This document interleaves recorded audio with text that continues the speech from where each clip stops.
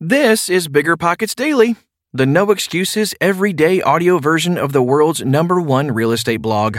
I'm Tyler, and each day I read you short, digestible articles from BiggerPockets.com. You can scroll through the catalog and see which titles catch your eye, or just make this a part of your daily ritual. Okay, almost time for the show. We'll get right into it after this quick break.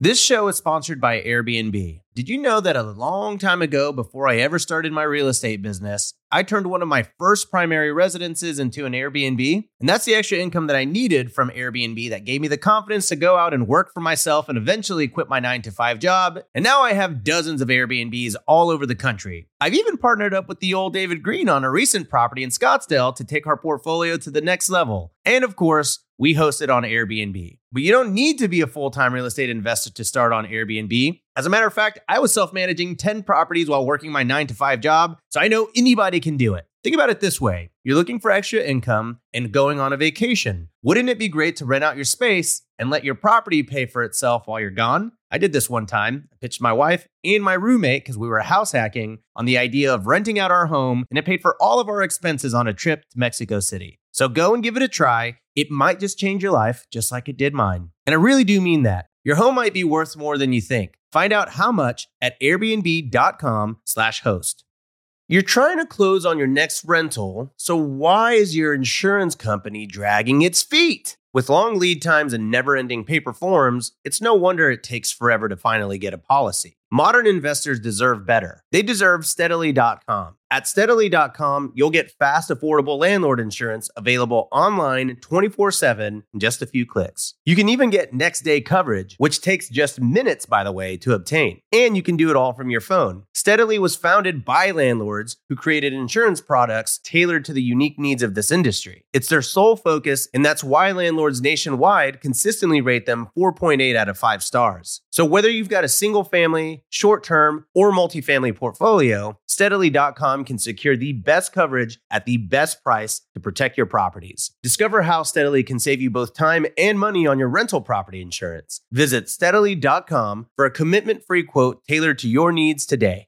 Meet RentApp, the seamless, secure, free way to collect rent. Built by a team of fintech veterans behind Square and Cash App, RentApp uses ACH bank transfers to deposit funds directly into your account. You don't even need to download anything. RentApp setup is straightforward for renters, and there are no apps for landlords to download. Both get peace of mind with a digital transaction history. That means no more lost checks, managing a dozen different payment apps, or even wondering whether payment was sent. Landlords say RentApp is the most convenient way to collect rent, and we think you'll agree. RentApp, the free and easy way to collect rent. Learn more at rent.app/landlord. That's rent.app/landlord. The Fed has a reason to slow down, but you should still be cautious. By Dave Meyer. On January 12th, new Consumer Price Index CPI data was released for December, showing falling inflation rates across the board. The headline CPI, the broadest measure of inflation in the U.S., dropped to 6.5% year over year, YOY, down from 7.1% just a month earlier.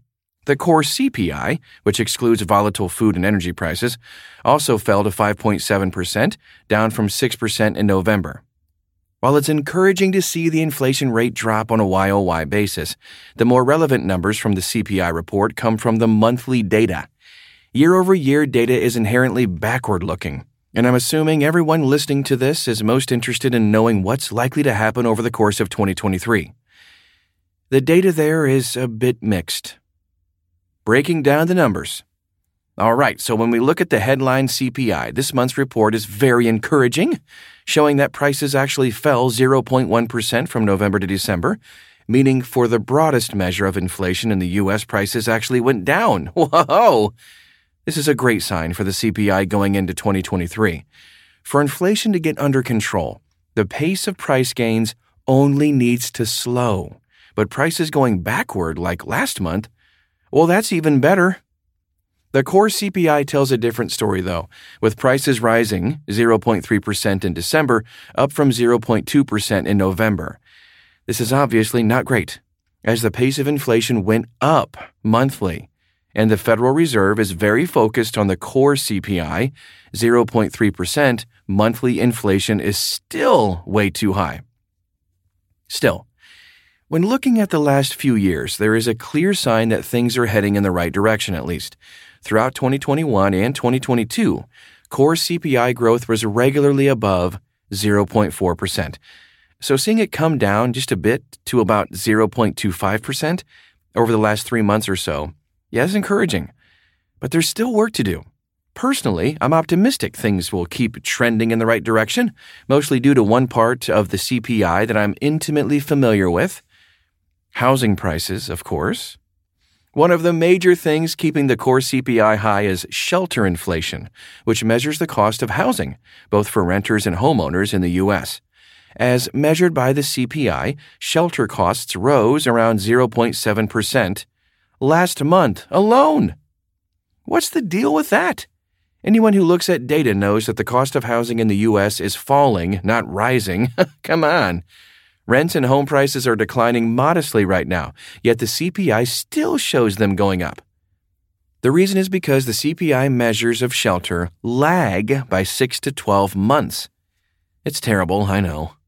So, the December 2022 report shows housing and rental data for the summer of 2022. That's annoying. But since the housing and rental market started to shift in June, July, it means that the CPI will start reflecting the reality of housing prices in the coming months.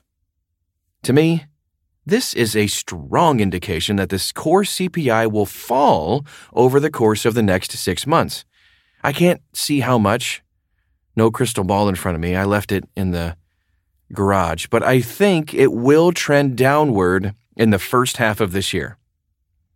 What happens next? So I wrote an article with the podcast along with it in November stating that I thought inflation had officially peaked and shared an analysis on monthly CPI rates and the reason for my belief. The projections for year-over-year inflation numbers are based on what happens to monthly increases going forward. For example, if inflation continues to decline by 0.1% each month like it did this month, then we'll be below the Fed's 2% annualized target for inflation by May 2023. I don't think that's realistic at all, and we're going to see modest monthly gains going forward. But if we see an average monthly increase of 0.1%, we'll be under the Fed's target rate by June. If monthly inflation rises 0.16%, which is the average for the last 6 months, we can expect to be below the Fed's target sometime around the summer. To me, that's a very realistic scenario. Of course, the inflation rate could pick up steam again, but that seems very unlikely. In almost every data set, we see that inflation has peaked and is starting to return to earth. There is still a ways to go, but it seems like we should have inflation under control sometime this year. That's fantastic news. Lower inflation is good for the economy and for every American who's been hurt by higher prices over the last few years. Okay, so what will the Fed do? Despite the encouraging news, I do expect the Fed will raise the federal funds rate at least one more time, but I think we're approaching the terminal rate, the rate at which the Fed stops raising rates, and we could see the end of this tightening cycle soon. Pausing rate hikes does not mean falling rates, though.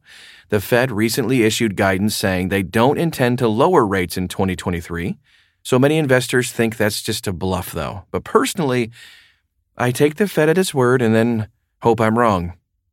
The Fed is dead serious about controlling inflation, and although I believe they'll stop raising rates soon, they won't lower rates, at least in the next 6 months, to be extra sure the risk of resurgent inflation is low.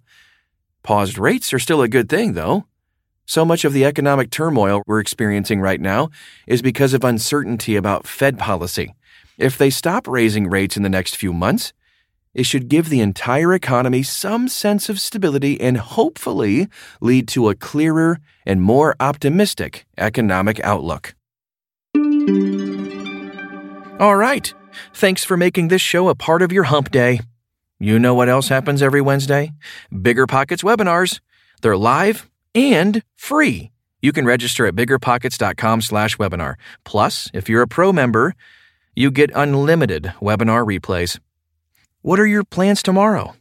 Hopefully, they include another episode of Bigger Pockets Daily. See you then.